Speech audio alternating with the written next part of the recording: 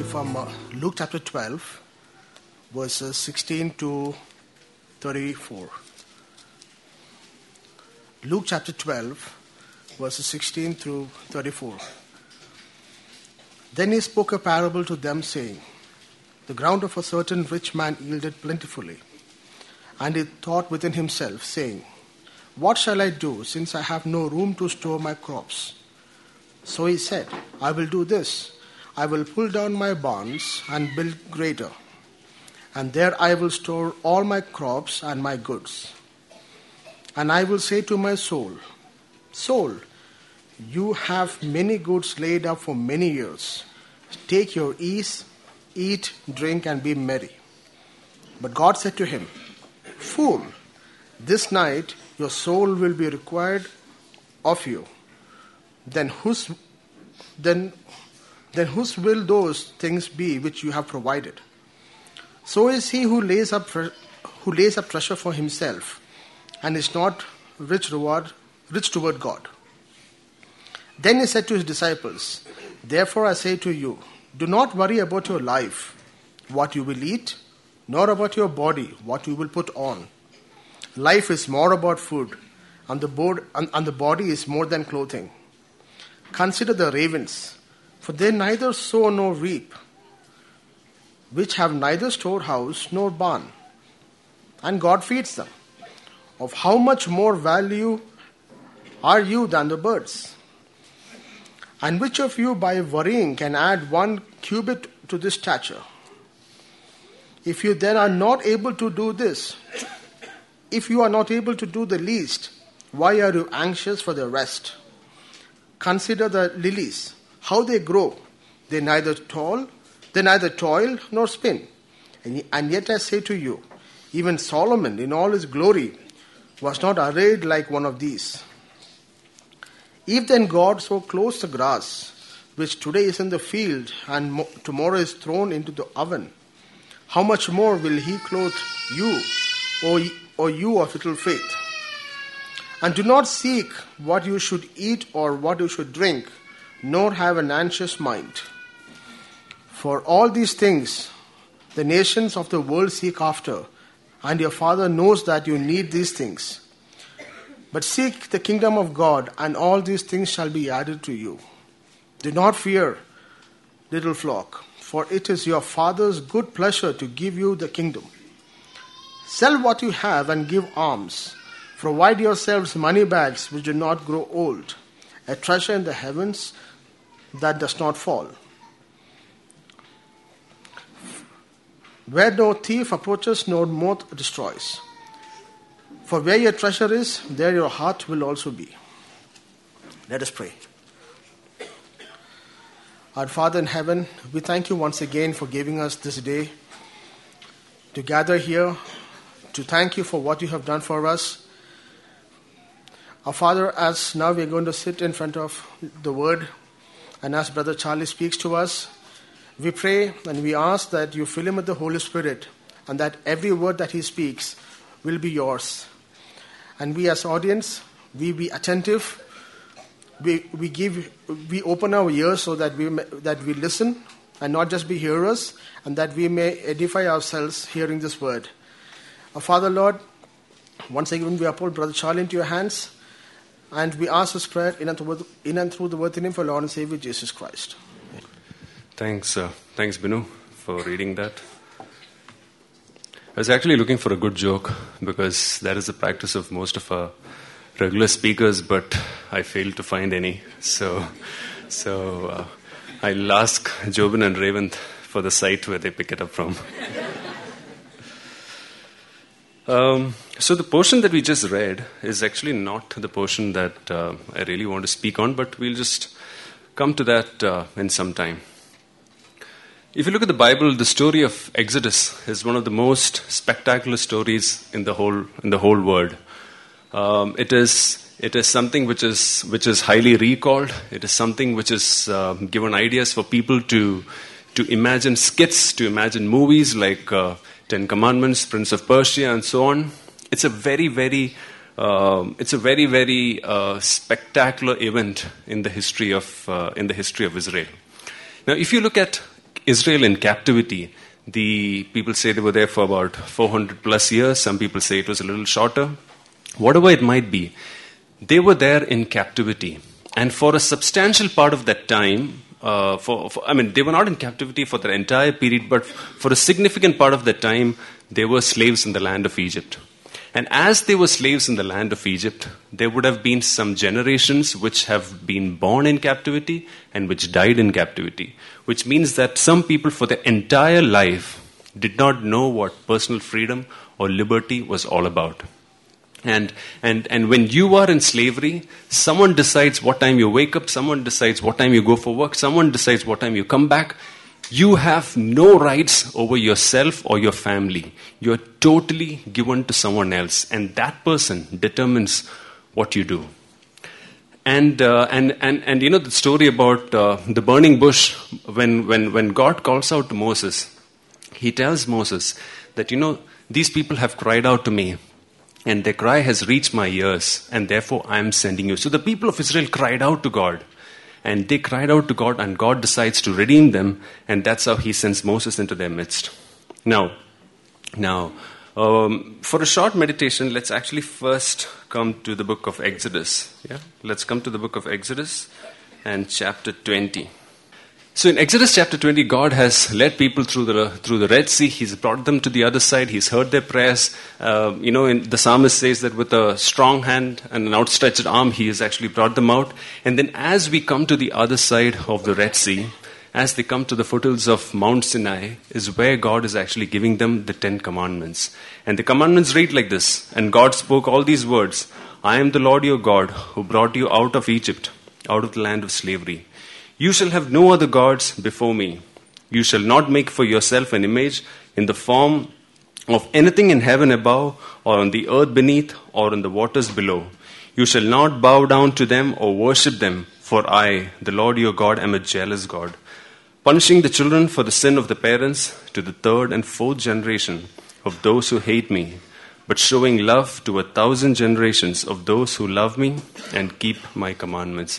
Oftentimes, the 10 commandments are one of the most recalled things in the whole Bible. Even if you ask a non-Christian, what are the things that you know about Christianity? Chances are high that they will know the 10 commandments and they might know the Lord's Prayer. These two things are highly known to not only Christians but to everybody. But you know, if you look at it, God did not just pop out the 10 commandments out of nothing. He actually redeemed His people. He actually brought them out. He gave them a new hope. He's going to make them a new nation. And once He is doing all of that, and once He redeemed them and heard their prayers, is when He is actually giving the 10 commandments. And He's giving the 10 commandments for their safety. He's giving the 10 commandments because He loves them, and He wants them to be protected, and He wants them to love Him with all their heart, soul, and mind. So that is why God gave them the 10 commandments. Now, if you look at it, this portion which says here, you shall have no other God before me. There's no ambiguity there. You shall have no other gods before me, and you're not supposed to make for yourself any image in the form of anything in heaven above, or on the earth beneath, or the waters below. There can be no representation of God in any form while they are on the earth. Now, despite this, if you read through the Old Testament history, you will find that one of the biggest problems that the people of Israel faced was idolatry. Idolatry. They began running behind idols. And this was a huge weakness for these people. If you look at the Old Testament, bulk of the Old Testament is dedicated to prophets. And what were these prophets writing? These prophets were warning people. And a lot of their warnings was warning them about idolatry and telling them that God is going to punish you guys because you have indulged in idolatry. Now, despite multiple warnings from several prophets, they still loved idols. Their hearts still went behind idols. There was this huge lure which was there for them to repeatedly go and fall for these idols. And if you look at idolatry in those times, you know, they were pretty gory in all their practices. If you look at the idolatrous practices, there were these gods like Molech and Chemosh. And these were gods who demanded child sacrifice. And their rituals involved taking little children, dashing their head on a stone, and sacrificing them to these gods. It was that bad. And people of Israel were condemned for doing that. They had other gods like Asherah, who had myths which revolved around drunkenness and fornication. And they had certain practices. For example, in Mount Carmel, when Elijah calls out to God, we had the prophets of Baal. They would mutilate themselves and then pray to God. They would mutilate themselves and think that would appease God. So idolatry was not just mere bowing down before an idol, but it also involved all these gory practices that went with it. And yet, their heart really went behind these idols. Now, have you ever thought of it?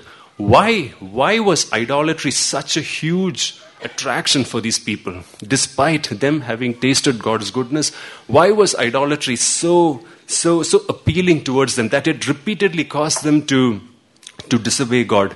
They went into captivity, they got punished several times, and yet idolatry had this huge attraction over them. I was just trying to do some bit of research, and there are several reasons which we can find, but we'll just look at a few which I thought is significant. One is the children of Israel. They, after all the conquest and all the going around the desert side, they finally reached the land of Canaan. Now, in the land of Canaan, they have the temple. They would bring their sacrifices. They would have these feasts. They would do all of this. However, you still needed faith to believe in God. God still operated on faith. And by now, several generations have passed. They have heard how they were brought into this new land. All of that happened. But you still needed faith to believe that here is a God who will actually forgive my sins because of the sacrifices I bring. Here is a God who is truly almighty, the one who made us a great nation. They still operated on faith, just like how today we operate on faith. Faith was the basic criteria on which they could please God. But if you look at the religion around them, if you look at all the idolatry that was prevalent then, they had something which was more tangible. There was something which they could touch and feel. There was something which was more real in front of their eyes, and that really didn't need faith. And if you look at how the idolatrous system works and how it still works today, it is more of a give and take. So you pray to the God of money, and then the God gives you money, and then you set aside something for that God. You want children, you would pray to the God of fertility, and then once you get children, you do something to please the God of fertility. It is more like I scratch your back, you scratch my back kind of a deal. We have our next plot guy who's built this big building. He's from what we hear, he had permission to build 16 flats. He's built some 30 flats. He's violated every rule in the rule book. But so he's built this big structure. But at the front of his building, he's got this fancy glass casing with amber lighting and the works. And he's got this beautiful statue of Jesus and Mary. So possibly he thinks that, I can do what I want, and then you protect me because anyway I have violated. So this is how actually idolatry works. It always works on this. It mostly works on this, you scratch my back, I scratch your back kind of a deal.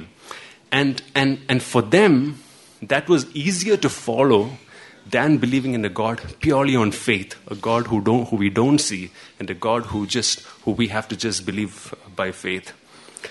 The other thing is, if you look at it, idolatry always appealed. The idolatrous practices appealed to their sensual self.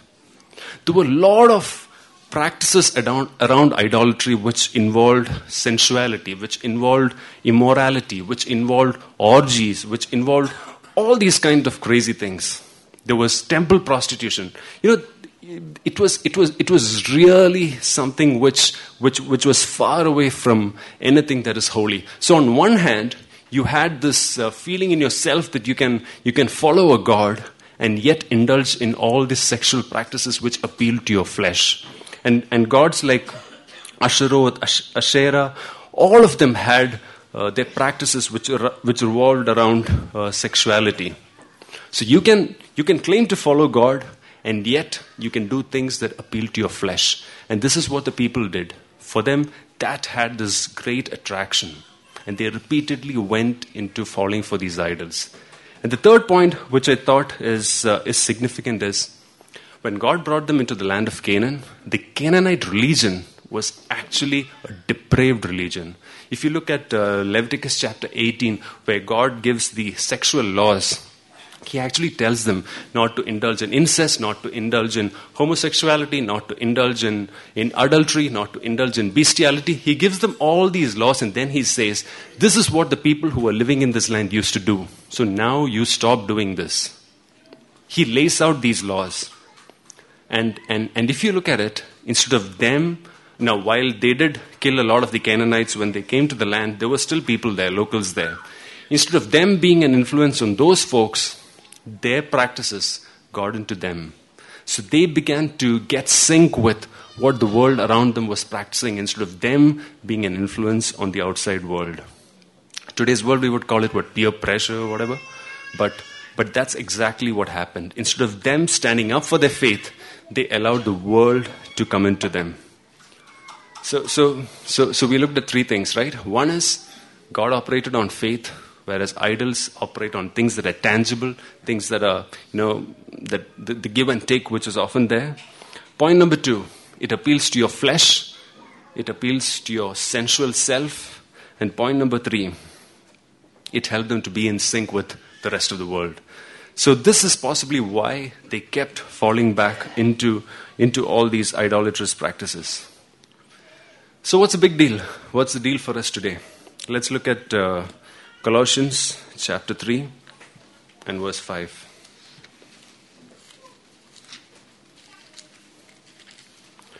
Colossians chapter 3 and verse 5, it says, "Put to death, therefore, whatever belongs to your earthly nature, sexual immorality, impurity, lust, evil desires, and greed, which is idolatry."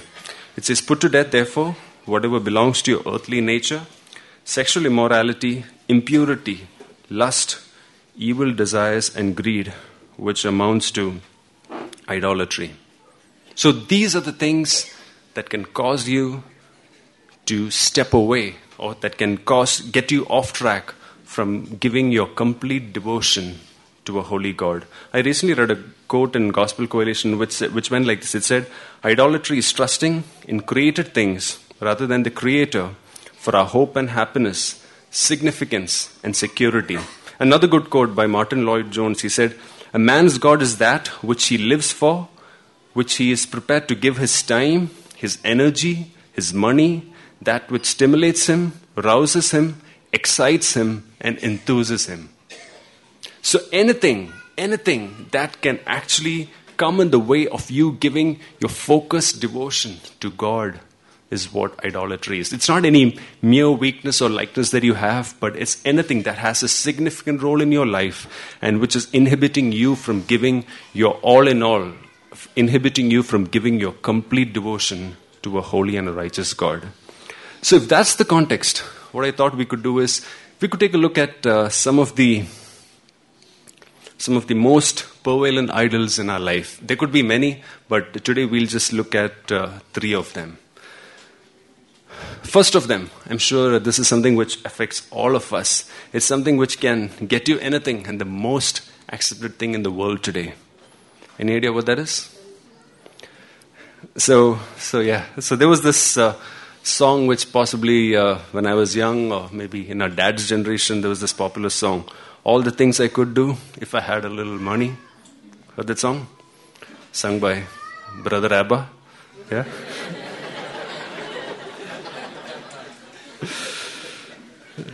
So I've heard the story that in the early, I think 60s or 70s, when the first batch of the Kerala migrants went to the US, and when they would come on vacation, they would bring these dollars, and in the dollar, who do you have? George Washington. So in Kerala, there was this joke that, if you're getting a job there, how much George Guti do you get? So George Guti had much better standing than the poor Gandhi on our notes. Yeah. So one of the first things is so money is. I'm sure I don't need to sell this hard, right? Money is attractive. Money is something which has this huge influence on our lives. Right from the time we are small, we would always love a little extra money to have that for pocket money, to have that coffee in the cafe, or as you grow up to put fuel on your bikes, or then as you grow up to buy everything. It is something so attractive. It defines what job we take. It defines where we go for a living. It defines everything in today's world. It is so much attractive. Now, recently we had the couple study where we studied about money. And I'm actually taking some of the next couple of points from what we did. So I'm sorry for people for whom it is a repeat, but I really found that particular session very, very informative. So we'll actually look at some of the lessons that we learned from there. So first, let's look at Hebrews chapter 13. Okay? Hebrews chapter 13, verses 5 to 6. It says, "Keep your lives free from the love of money and be content with what you have, because God has said, 'Never will I leave you, never will I forsake you.' So we say with confidence, 'The Lord is my helper. I will not be afraid. What can mere mortals do to me?'" Now these are verses that we know. Never will I leave you, never will I forsake you. But if you look at it, it is actually said in the context of money. It says that keep your lives free from the love of money and be content with what you have, because God said, "Never will I leave you, never will I forsake you." So God has said that you don't need to keep money as your idol, because I will not leave you or forsake you. I will ensure that your needs are met. Now in that particular lesson, what we did that day is, we looked at two kinds of people. So there are some people, when it comes to money, they are the hoarders. They love to hoard the cash. And there's another group which are the spenders. So the hoarders are the guys who think that, if I have this big FD in the bank, or if I have these huge land banks, then I'm safe. What if I die tomorrow? That money can be used by my family. What if I get kicked out of my job? Then that money will come to rescue me. So these are the people who want the best of investment. They invest in the best of stocks. They look for the most lucrative deals, and they kind of build up this pile of cash. Now the Bible actually talks to such people. Let's look at 1 Timothy chapter 6 and verses 6 to 10. It says, 1 Timothy chapter 6 and verses 6 to 10. So in the original, this is actually speaking to the person, to the hoarders. It says, "But godliness with contentment is great gain. For we brought nothing into the world, and we can take nothing out of it. But if we have food and clothing, we will be content with that. Those who want to get rich fall into temptation and a trap, and into many foolish and harmful desires that plunge people into ruin and destruction." And then the most famous verse, "For the love of money is the root of all kinds of evil. Some people, eager for money, have wandered from the faith and pierced themselves with many griefs." It actually says some people, for the love of money, have wandered from the faith and pierced themselves with many griefs. This is what happens to you when you're obsessed with piling on cash for yourself.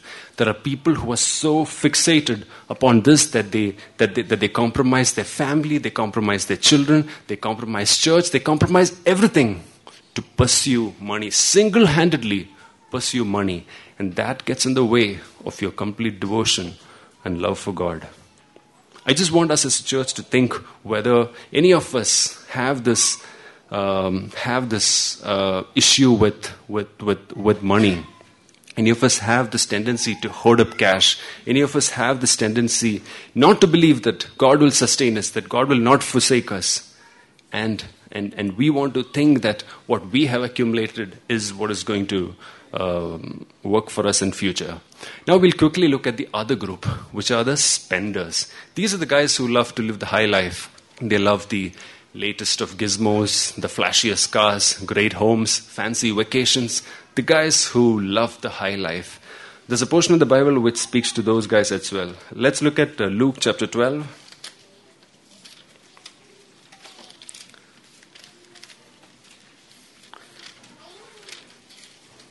Luke chapter 12 and verse 16, what we heard now. Okay, and here it says, the ground of a certain rich man yielded an abundant harvest. He thought to himself, "What shall I do? I have no place to store my crops." And then this guy is going to build this big barns, and he's going to keep it. He's going to store it, but then he's not just going to store and keep it. He says that you have plenty of grain laid up for many years. Take life easy, eat, drink, and be merry. So he is really looking at making use of his cash and spending it in the best way. And then it says that God says to him, "You fool," or "You idiot. this very night your life will be demanded from you. Then who will get what you have prepared for yourself? This is how it will be with whoever stores up things for themselves but is not rich towards God. Imagine all the cash that you have filled in your kitty and in your bank and everything, and then you're just deciding to live that high life. What if God just asks you to, come on, it's time for you to get up? Imagine God calling you a fool. In other contexts, God actually tells, good and faithful servant for those who actually invest their talents. And here, imagine getting that commendation from God, you fool. Wow, what can be more shameful than that?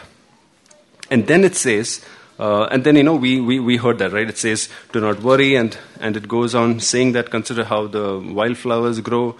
And then it says, and do not set your heart on what you eat or drink. Do not worry about it, for the pagan world runs after such things, that your heavenly Father knows that you need them. But seek first His kingdom, and these things will be given to you.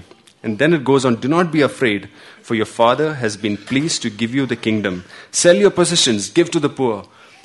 Provide purses for yourselves that will not wear out, a treasure in heaven that will never fail, where no thief comes near and no moth destroys. So if you're really looking at investing, it is actually telling you to invest in the treasures of heaven. Invest in the heavenly stock that gives you the best return on investment, and not the things that actually you find here on the earth. So if you are the spender or if you are the hoarder, just remember one thing: invest in heaven. And how God's economy works is by you giving your money to someone in need. It helps that person to better their quality of life. And for you, it lays up treasures for you in heaven. And the Bible assures us that your food and shelter would be taken care of. And there is going to be no dearth of that. And if we really get this fixed into our heads, money would stop becoming an idol. Money would stop becoming that ultimate thing for us to persuade and run behind. Okay, we'll move to the next point. And the next point is the second idol, which is actually a big problem. It's a rampant problem. Recently I was talking to somebody, and he was saying that in the United States, several pastors who were interviewed in our evangelical circles, they have bowed before this idol, and that is the idol of sexual immorality. It is very sad and unfortunate that several people who stand holding the word of God are falling before this idol. And this is a big detraction from being effective before a holy God.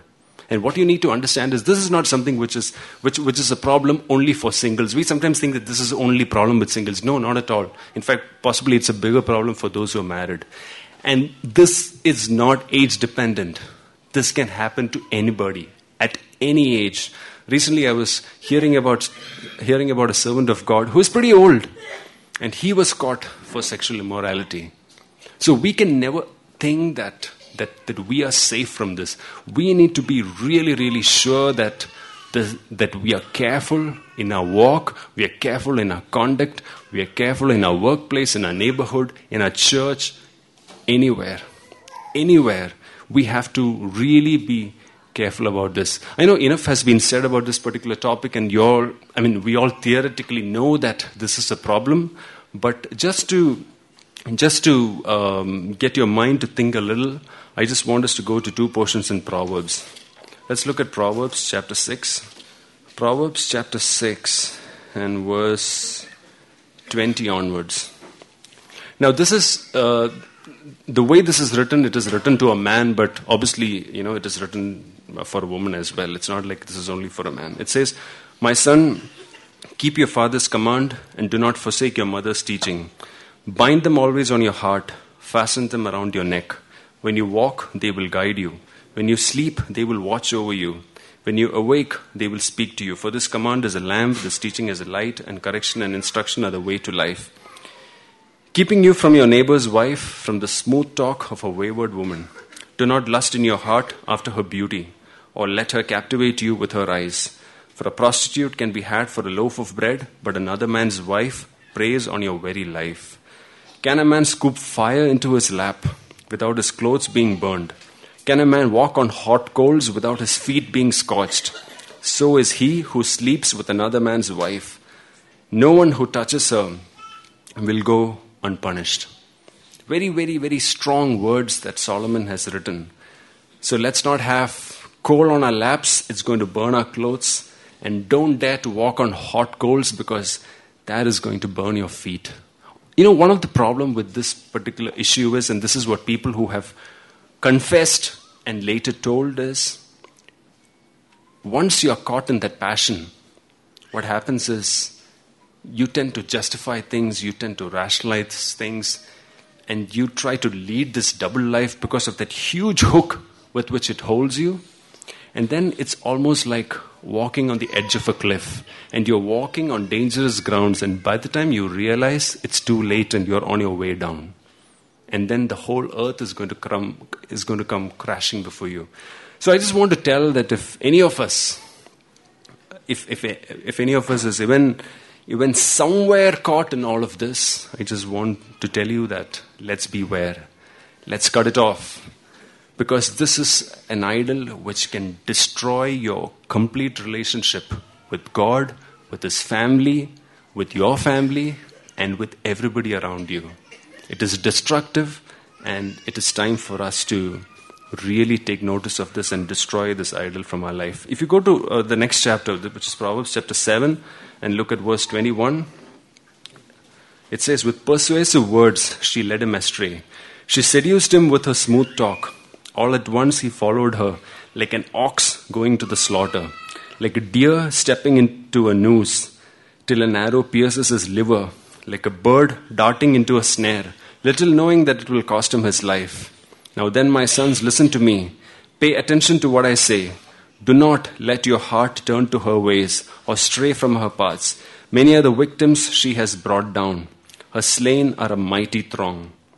Her house is a highway to the grave, leading down to the chambers of death."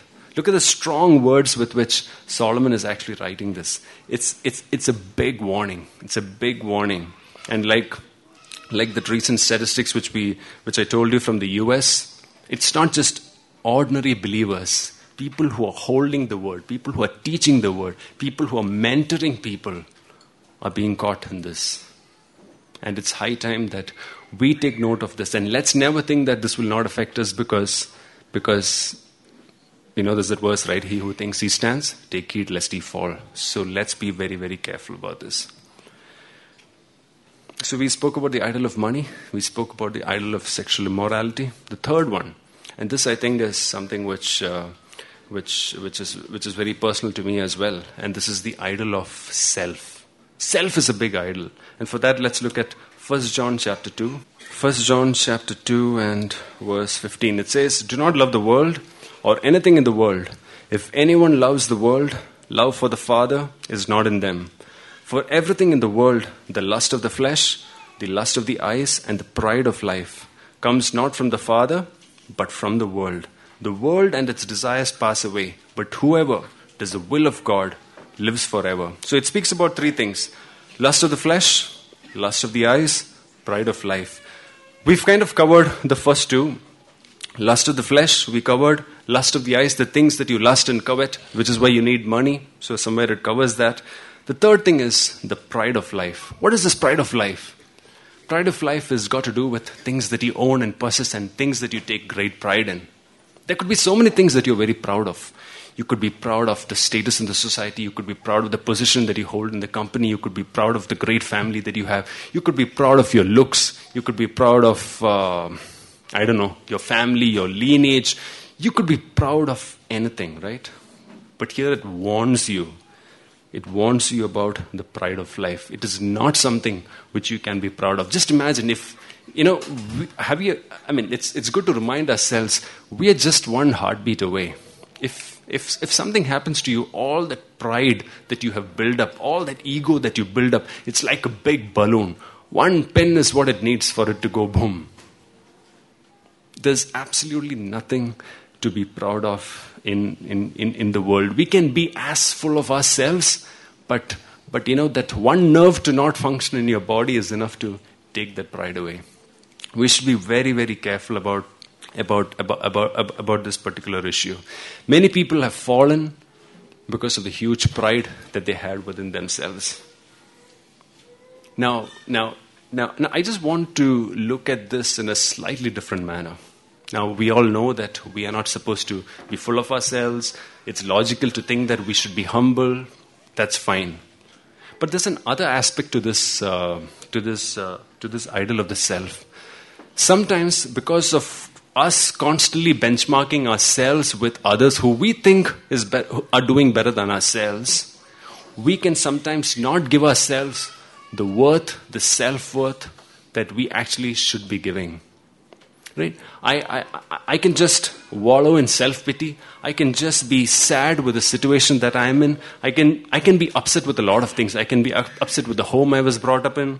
I can be upset with whatever education I got. I can be upset with the job I got. I can be upset with everything, the country that I'm living in. There are so many things that you can be upset about. But that is also coming because you're holding yourself as an idol. And for you, that yourself is the biggest thing, and you're upset that yourself is not able to do what others are doing, or yourself is not enjoying the benefits that others are enjoying. And as a result of this, you're not able to focus on God, but you're focused constantly upon improving yourself, and you're constantly worrying and being anxious about that. That is also an idol. It is an idol of the self. Just imagine this. Out of billions of people who might have lived and who are going to live in the world, God has chosen you and He's chosen me to show His love for us.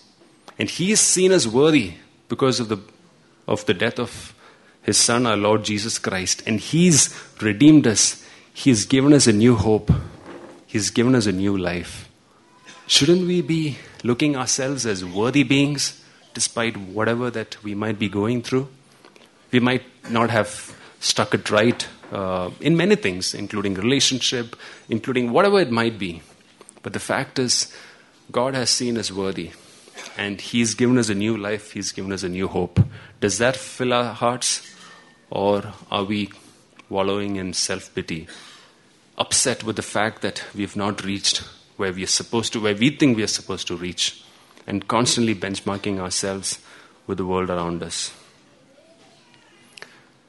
You could be, there's this friend of ours, it's quite funny if you look at his Instagram posts, every day, I think every day or every other day he puts out a post. He's all the time in the gym, improving his body. So one day his video is about improving his leg muscles, another day his hand muscles.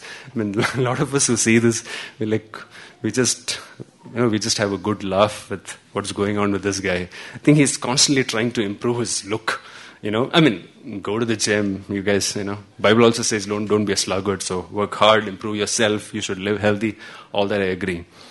I stopped lifting the dumbbells because I realized that the dumbbell began to lose weight. So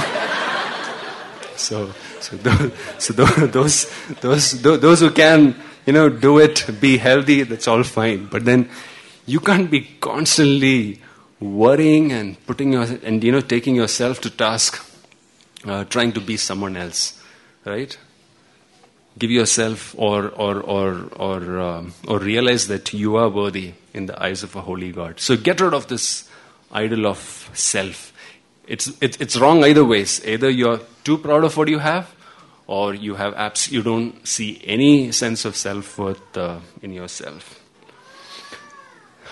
So what are the things that in conclusion, what are the things that we looked at, right? We looked at the idol of money. We looked at the idol of sexual immorality. We looked at the idol of self. And as we look at these things, I just want us to identify what are the idols in your life. You could have something which is totally away from all of this, but that's for you to identify. It's not for anyone else to identify. You just need to think, what is it that is causing you to, what is hampering your complete devotion to God? Because the Bible also says that you shall love the Lord your God with all your heart, soul and mind. So it is for you to identify what is it that is attracting you away from God. And beware of this idol of self, because I think in the idol of self, a lot of things are there which can actually hamper your devotion to God. And we live in a very self-centered world, right? In today's world, everything is about me, myself.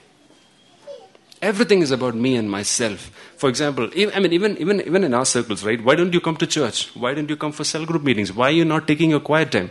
Why are you possibly not opening up your home? Why are you not doing anything? It is all about my time, my convenience. It is about my job. It is about my family. It is about, I don't know. It is about my. Oh my. Yeah? So just get rid of this whole me, myself, and crush that idol and start living for God. So what is the antidote to this idolatry? If you look at in the Bible, there are two great examples of what you can do with idolatry. And one is what King Hezekiah did, and one is what King Josiah did. Let's quickly look at these two. Let's look at 2 Kings chapter 18. 2 Kings chapter 18, verse 3. It speaks about Hezekiah. It says, "He did what was right in the eyes of the Lord, just as his father David had done. He removed the high places, smashed the sacred stones, and cut down the Asherah poles. He broke into pieces the bronze snake Moses had made, for up to that time the Israelites had been burning incense to it." Imagine the snake, even that became an idol. "Hezekiah trusted in the Lord, the God of Israel. There was no one like him among all the kings of Judah, either before him or after him." Let's also look at Josiah. Let's look at 2 Chronicles chapter 34 and verse 4. It says, "Under his direction, the altars of the Baals were torn down. He cut to pieces the incense altars that were above them and smashed the Asherah poles and the idols. These he broke to pieces and scattered them over the graves of those who had sacrificed to them. He burned the bones of the priests on their altars, and so he purged Judah and Jerusalem.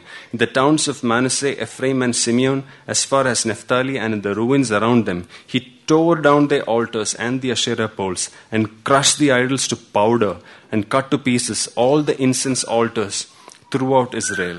Then he went back to Jerusalem." Both these kings were merciless when it came to destroying idols. They identified the idols, they destroyed it, they kicked it out, they broke it. It says they powdered it. And God hated idolatry. In fact, if you bow before an idol, as per what it's written in Exodus, you're supposed to die.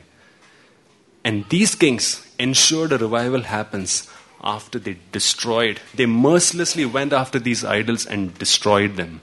They didn't look at who is pleased, who is not pleased. They only looked at God. But they identified these idols and mercilessly destroyed them. And that's what we are supposed to do. You and me are supposed to identify the idols which are coming in the way of us giving our pure devotion to God. And identify those idols and cut it off. Be merciless with it. Destroy it. Smash it down. It says powder it.